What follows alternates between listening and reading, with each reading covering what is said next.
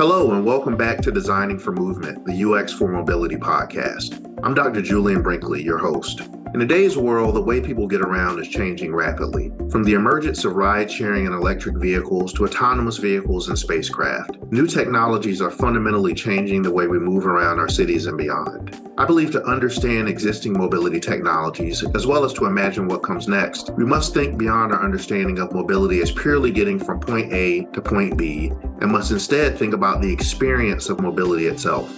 In this podcast, we will explore the design of mobility technologies with an emphasis on understanding how best to support the human user. We'll be talking to designers, researchers, engineers, and experts in the field about how they design compelling, accessible, and engaging experiences at some of the world's leading mobility companies. So whether you're an industry professional, an educator, or just someone with a passion for mobility, design, UX, and technology, this podcast is for you. Let's get into it. Welcome to Designing for Movement, the UX for Mobility podcast. Joining us today is Ridwan Pothigara, UX designer at General Motors. You may know General Motors as the company that brought you the Chevy Corvette and the Cadillac Escalade, but GM is also an American multinational corporation that designs, manufactures, markets, and distributes vehicles and vehicle parts. With a passion for innovation in the transportation industry, Ridwan brings his expertise in user experience design to help realize a safer, better, and more sustainable future. Prior to his role at General Motors, Ridwan gained valuable experience from various companies, including VIO, Momentum Design Lab, and Pastiche Home. His commitment to enhancing customer experiences and collaborating effectively with cross-functional teams makes him a valuable asset in driving innovation at General Motors. He holds a BFA in interior design from the California College of the Arts. Welcome, Ridwan. Thank you for joining us. How are you doing today? I'm doing well, and thank you for having me. Wonderful. Really appreciate you making the time to join us on the podcast today. So let's jump right into it. So what attracted you to your current role at General Motors? What attracted you to it? And can you tell us a little bit more about what you do specifically?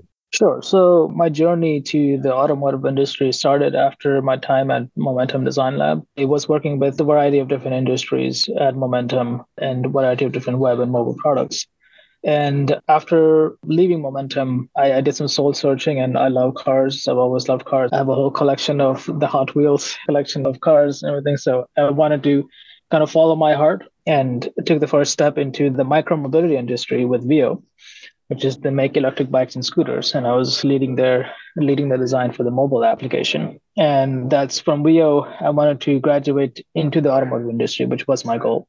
And that's what led me to GM. And I got hired into GM, starting with the inventory team. So I led design on an internal inventory application, which looks at managing global inventory for all GM vehicles. And for the past few months, I switched to leading design for a production line simulations software at GM that simulates productions for our new electric vehicles before they are built. Gotcha. Just to make sure that I'm understanding this correctly, you work a lot with the design of many internal tools that are used by General Motors. Yes, that's correct. And in your user experience design, I'm responsible for the research and the user interface design of the applications. Wonderful. Yeah, that's really interesting.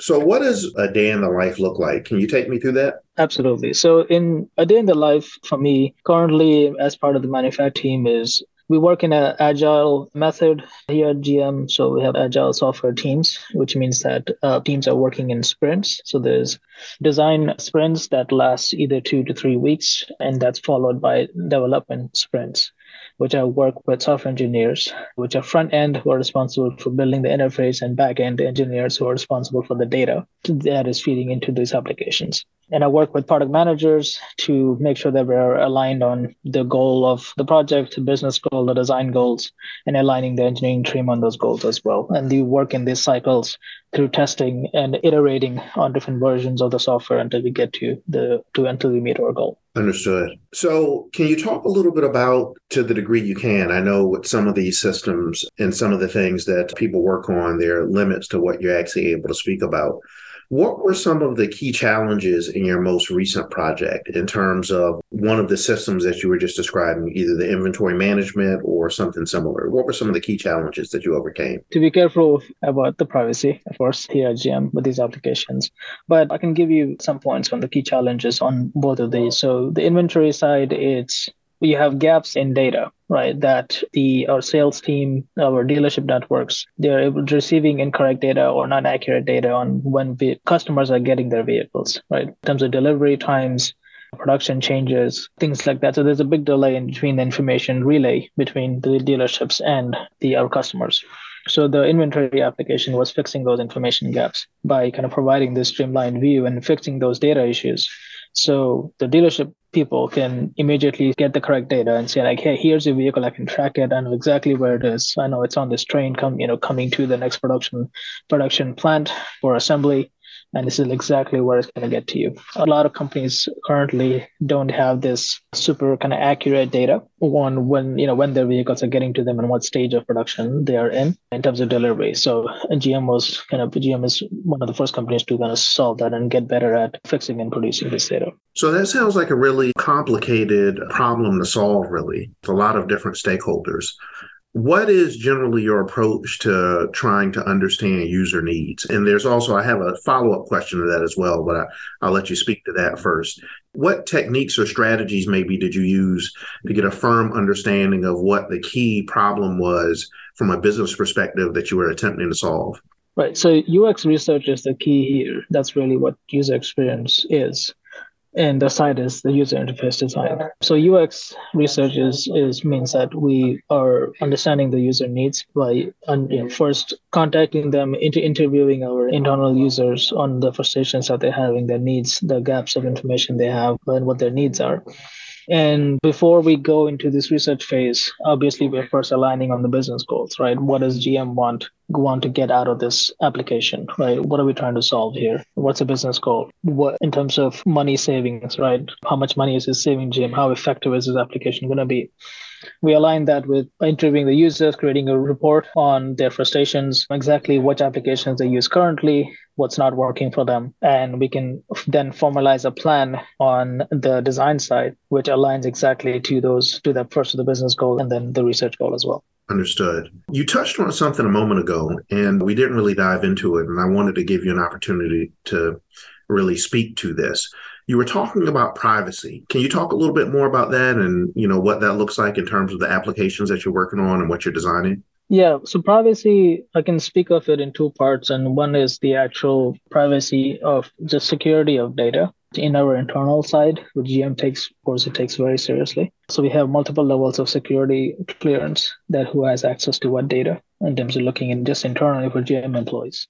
And use the same level of security clearances and security level is reflected in the vehicles that GM makes as well. So as we know that there's more and more data that's being used in vehicles, there's more and more screens, more and more applications, more and more software use that's happening. And how do we protect this data? So in terms of privacy of customer data plus employee data, there's again multiple levels of security clearances happening. There's big emphasis on user-based permissions all going on as well on who has access to what data and checks where, and we have a layered security system where if there is a cyber attack on the data, there's layers of security where we have one wall basically blocking out the attacks. If one fails, then the other is set up. So we have this level of protection from both internal and external data.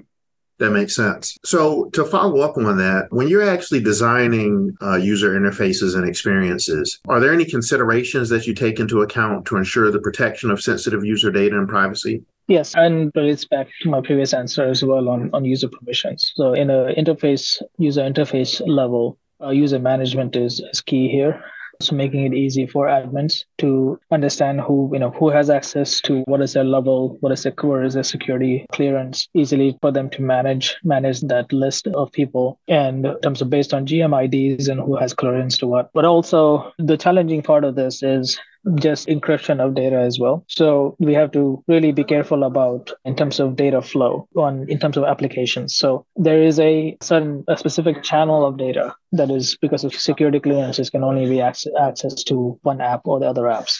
So in terms of UX, user experience design, you have to make sure work with the engineers on making sure that, hey, if this application has the correct data, are we going to have any error states that the user is going to come across because they don't have access to the current data? So designing for those as well, kind of backup data sources, actions that they can do to fix situations in terms of user permissions, things like that is something that we have gone for when designing the application.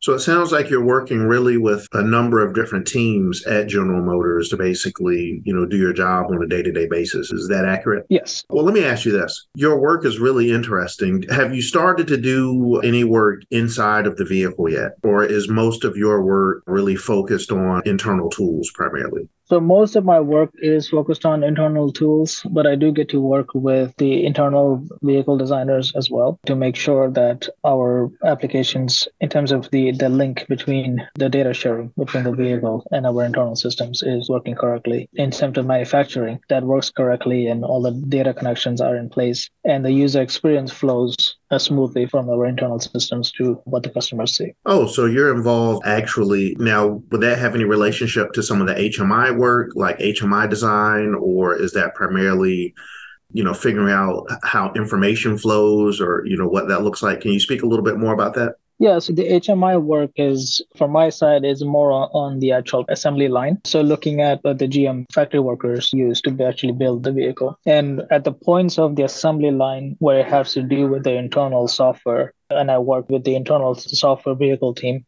to make sure that there's no issues in terms of data that they would have to set up their operating systems. Okay. Yeah, that sounds really interesting. How did you really get into this line of work? Like, what was your journey to basically get here? So my journey, I've been at GM for over 2 years now. And from the inventory side, I was very, very interested in getting into learning more about the manufacturing process and how vehicles are built exactly, and touring the plants as well, of course, and observing how everything is built, and just the challenge of the software side of manufacturing is manufacturing. Because it's such a dense, information heavy process that has a lot of insider knowledge in terms of user depth, and that's something that is always a user experience is not really has seen a lot of light in this space. So I was interested in that aspect of it as well, that there's a lot of challenges in how to make a better user experience that you have currently in manufacturing. In terms of HMI controls, there's UI design as well, and designing for better management of our production of our vehicles. Now, what type of impact has your work had up to this point? I would imagine that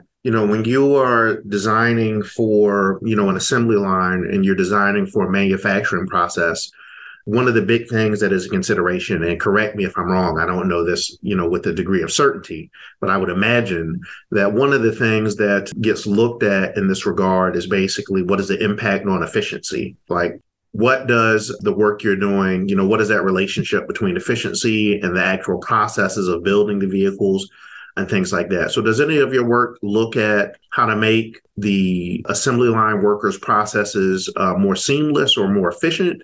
Is your work focused on efficiency, or is it primarily usability to make the systems that more usable, basically? I would say it's both of those things. That the goal of in manufacturing, the goal is to produce our vehicles as efficiently as possible, with as much, avoiding any issues in production. And the software that I'm designing does exactly that in terms of our controls, our plant engineers and control engineers, giving them a view into a simulation of a production of a vehicle. And if they're, building a new drivetrain, a new battery, things like that, they can watch a simulated version of that assembly in the software and see if, what is failing, what alerts come up, and they can see how fast a drivetrain is being assembled, what are the issues they're having in terms of working with suppliers and parts. So I would say both of those things. And this is how we test and create the production of most efficiently as possible, and also give the workers the same efficiency in their own work. What type of testing do you do on these systems? So, and really to put a finer point on it,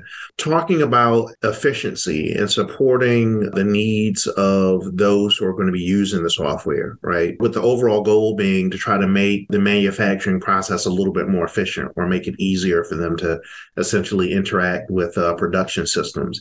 So what type of evaluation evaluations do you do on the software that you produce or that you design? So the evaluation is based on, again, it kind of ties back to user research and our business goals. But the evaluations that we perform is there's a number of testing that we perform. This depends on whether this is a web product or a desktop product. And for both of these, we have our own internal systems to monitor the best use of the software. So we have tools called in heat mapping that we can need to see clicks and where exactly the user is clicking, what grabs their attention first. And we have structured user testing to see, they're meeting the goal of what we're showing them. We give them a goal like, hey, please test this drivetrain assembly on this particular model. So we'll watch them go and how do they search for that model? How do they apply the test? Where are they clicking on the simulated assembly line? All of those, heat mapping, we use, in some cases, eye tracking as well when we have actually physical controls that they can play with. We use, I mentioned heat mapping already. There's A/B testing, two different versions of the design that they can test between the two and which one is the most better design in terms of efficiency or getting the task done quickly. So, and these tools are commonly used, but there's a different level that we use in terms of eye tracking and other methods that we use for physical controls.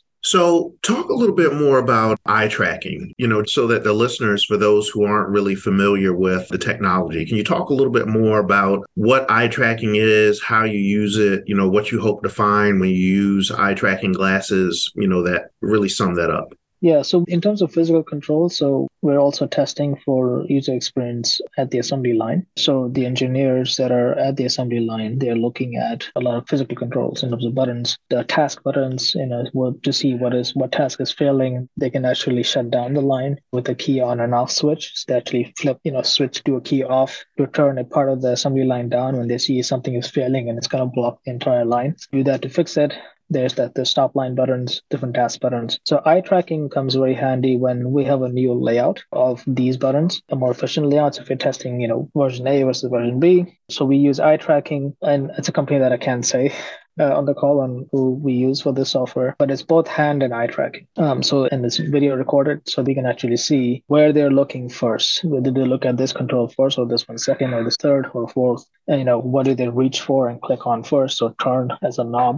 That way we can observe them, see what they're doing wrong, see they wasn't doing correct. And then we test with, 20, 30, 40 people and measure those patterns across all of their hand and eye tracking and make the most efficient design. Interesting. So hand and eye tracking. So I think a logical question that kind of stems from that is, in my lab here at Clemson University, we do a reasonable amount of work with AR and VR, so augmented and virtual reality. So augmented reality and virtual reality. So we do a reasonable amount of work, and we've started to look at the implications of AR and VR for design specifically. So is it possible to create virtual environments that make it a little bit easier for us to design and then evaluate prototypes, versus creating physical prototypes that we have to design, we have to build, so on and so forth, that are, more difficult to change, things of that nature. So we started looking more at AR and VR.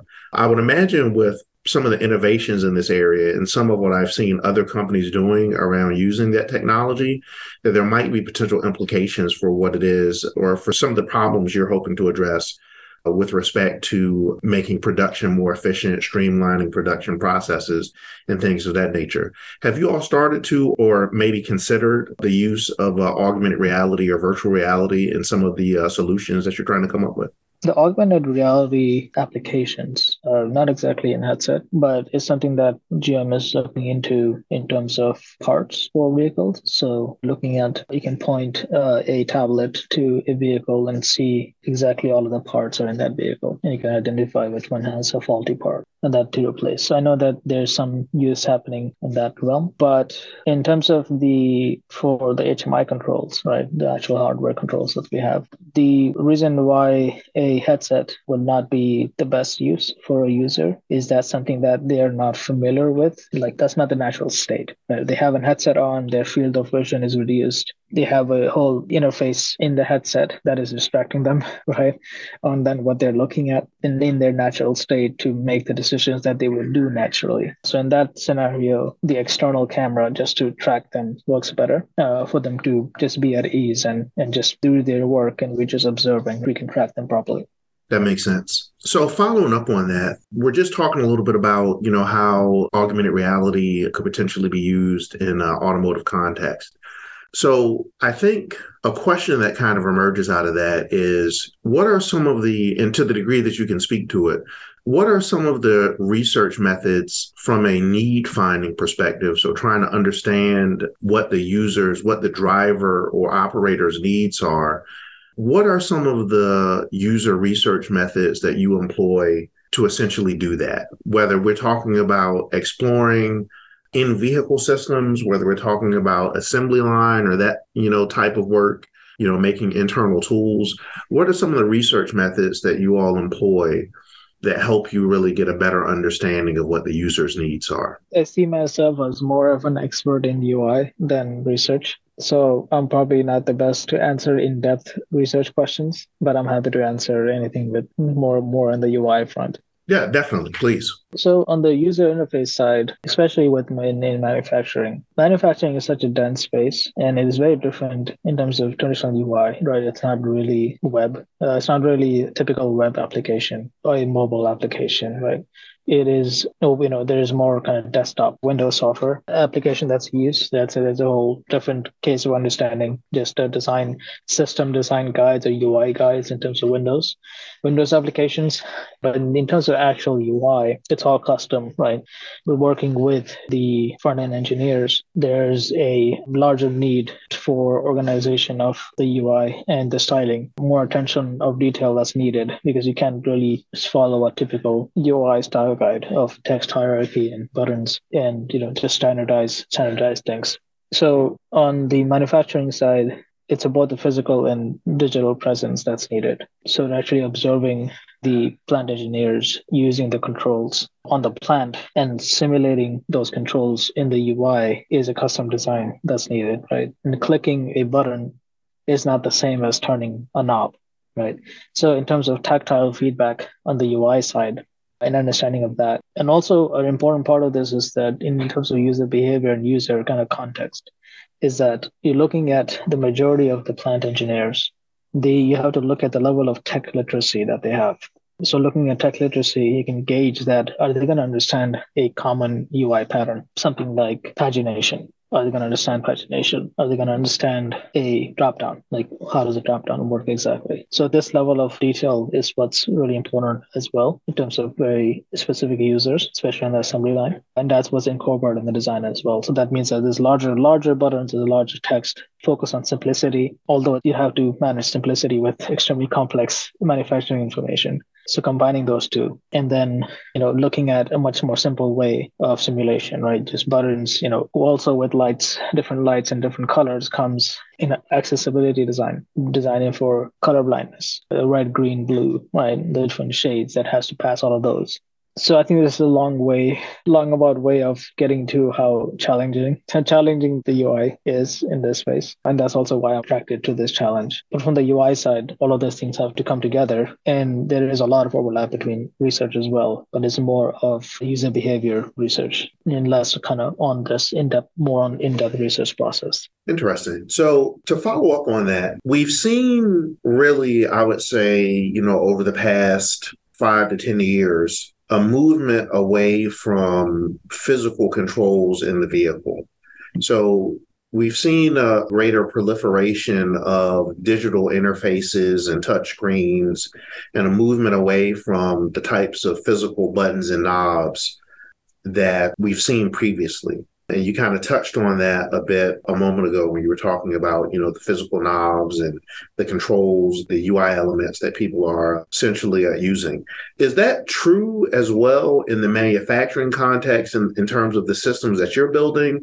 Obviously, you're saying that, or you said that it's not like traditional, web development because there are, physical or more tangible type controls. So are you seeing more of that in the type of work that you're doing where there's a movement away from basically those physical buttons, knobs, things that you could physically manipulate and more of a movement towards a digital interface? So in the perspective of manufacturing, I don't see that it changing to a digital space anytime soon because manufacturing is very much based. So the user in the assembly line They most of their attention is on their task itself and looking at the assembly line on what's happening more than the buttons or the controls. So the physical controls has to do with muscle memory, right? It's difficult to have muscle memory when you have digital screens. So when you have a control that they know that is always in the same place that they expect it to be without even looking at it, so they can feel it and they know what it is and they've done it 1,000 times.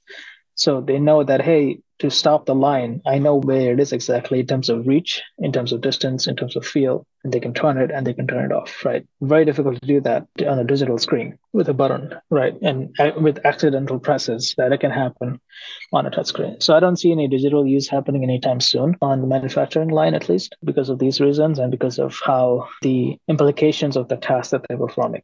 Accidentally stopping an entire line at GM is very costly. So it has to be something that is more weighted in terms of actual physical material. Okay. You make a really compelling argument there. As you were talking, I was thinking about someone on an assembly line, using that muscle memory to basically take an action, and really how would you support that basically with a touchscreen? I agree that it would probably be pretty difficult to do that. So to talk a little bit more about design, so to go into a little bit more depth as far as that goes, are there any UI designers that you follow that inspire or inform your work? So I think I'm a bit different in this sense when it comes to following people. I follow more of the types of work that I'm looking for more than the designers themselves. So I like to get as much inspiration and different styles and different ideas as much as possible. So I mean, one of my favorite websites to use is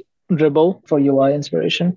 And so to answer that, I don't have specific names, but I have groups. I make basically mood boards and different groups of different UI patterns that I find fascinating and unique to follow. Interesting. So you use Dribble and kind of mine the web and other sources of inspiration. Yeah. So within Dribble, it's more on, let's say that I want to see a particular button pattern that is more of a control-based pattern of like pulling a lever, right? Or a slider. Then I make a group for that. Then I scour different ideas, not based on the designers themselves, but based on the idea. And I bring together all of those ideas into that group. And then I make another group for another pattern. So it's based on the actual content of the UI and more than the artist, the designer. No, I think that makes sense. So you're driven more by the artifact. So what is their art? What is the end product, and how can that inform what it is you're doing versus really being, overly focused on a particular individual or person who's basically producing that work? I think that makes a lot of sense. So what type of things normally inspire you? I know that's somewhat of a broad question, but you talk about using Dribble and looking at things on the web. UI, in terms of how I really think about really any type of design activity, a lot of it I feel like is predicated on having good inputs. So inspiring yourself, exposing yourself to a number of different tools and techniques, things of that nature. So what normally inspires you? What gets you motivated to design, and what kind of informs your specific approach? So I would speak first at a higher level that I love nature and I'm inspired by nature in terms of my design as well. There's lots of things personally for me to learn from nature. For example, if you look at, and this is something that I try to connect patterns in nature and with animals and with plants that I do with my UI design. So for example, if you look at a pattern of a leaf, there's a center line and there's essentially the vein patterns that are going off. And if you look at the different patterns, there's a top down or right to left happening. And if you look at UI design, right, there's a left to right or right to left pattern, right, that people read from, right? And if you look at, those plant design like roots and the way that they spread, there's some informational guidance, right, that you can take from that. What is the most important thing to see first? What is the second, third, right? In terms of level, in terms of spreading information. I look at, patterns of animal behavior, right? So if you look at how, and even, so simple things of like rain, right? Like, water patterns. If you look at, for example, a squirrel with a nut, right? And how they open the nut, right? So like in terms of difficulty of information, opening that, security, right? there was a pattern from that I incorporated into one of my designs. And this was not a GM, it was a previous company, about literally opening, like breaking a button, breaking a page to get to information. That's something that they can't easily change because that has a bigger impact, right? So this type of things, and in nature is a big inspiration for me in that sense. So that reminds me of a project that I worked on maybe about 10 years ago at this point. And what really struck me about what you just said was the idea of animal behavior. So we were working on at that time was trying to leverage insect behavior and then applying that to the design of algorithms. So we were specifically looking at the behavior of the harvester ant, which if you pay attention to the harvester ant or you do any research on it, it's really interesting the way they basically get around the environment. So what we wanted to do was to see if we could leverage what we observed about how they move around their physical space and apply that to algorithms that govern how autonomous vehicles, how a fleet of autonomous vehicles would basically move around similarly constrained type of space. So I think there's a lot that can be drawn from nature. So I really think that, what you just shared will probably resonate with a lot of people who also look to nature for, how to do specific things or, to draw best practices or insights even, into design. So that's really interesting. So we're running short on time. So I wanted to, just ask my last few questions. What would be some strategies or what would be some advice that you would give to someone, maybe a student, someone who's in high school or someone who's in college, maybe a freshman or a sophomore, who's interested in getting into the automotive industry and doing what you do? What would you tell them in terms of how to get there? So the first advice I would give to a student, someone that's learning user experience and also wants to get into the automotive industry is, well, the first high level is always follow your heart, really listen to your heart and what it's saying and what is something that is pulling you in one direction. There's a good reason for that. So, if you have back of your mind that you have an interest in the automotive space, go for it, learn more about it. You will find your path within this space. The other is in terms of the automotive industry, I would say, always learn as much as you can about the current trends in the automotive industry in terms of vehicles, in terms of the technology. There's more and more technology that's being used and more software that's being used in the vehicles. That's just how it's going to be, right? That's where it's headed. And in terms of electric vehicles as well, in terms of battery information, battery type, where it's being sourced from, all of these details, as much as possible, you can learn because that can only help you in the type of work that you do and to have that context. The other advice, very important advice, that's something that I didn't learn I studied interaction design in my school, was to learn how to work with software teams when you get to a company, right? When you're working in a company, you're learning about the agile software method, right? Agile development. When you be working, how to work with software engineers, how to work with product managers, what is the system that they all follow? How do you communicate with each other? These are very important things to learn. This is what actually people look for when you're doing internships as well, and something that you can learn quickly on. So that's something that I would say, the last point I would say is very important for a student. Very good advice. And I hope those who are listening really take that to heart, especially what you said about following your heart, when you're pulled in a specific direction. I think that's very well put. Finally, who in the world of the automotive industry would you most like to take to lunch? That's a question that I like to always end on. Who in the automotive industry, if you could pick anyone, would you most like to take to lunch? Oh, that's a tough question.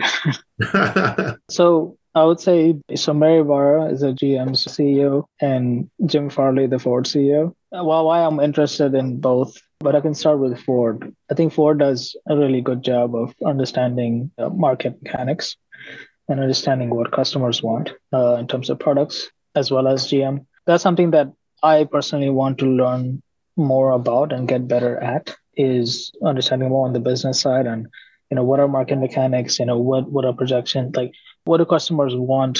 How do you make a product that even people don't know what they want, but they need, right? Understanding that part of it, something that's more than design, a more higher level than design. So learning that from Jim Farley, learning that from Mary Barra. I know people would say, what about Elon Musk? But I personally would leave him out because of other reasons that I have that I'm not going to mention.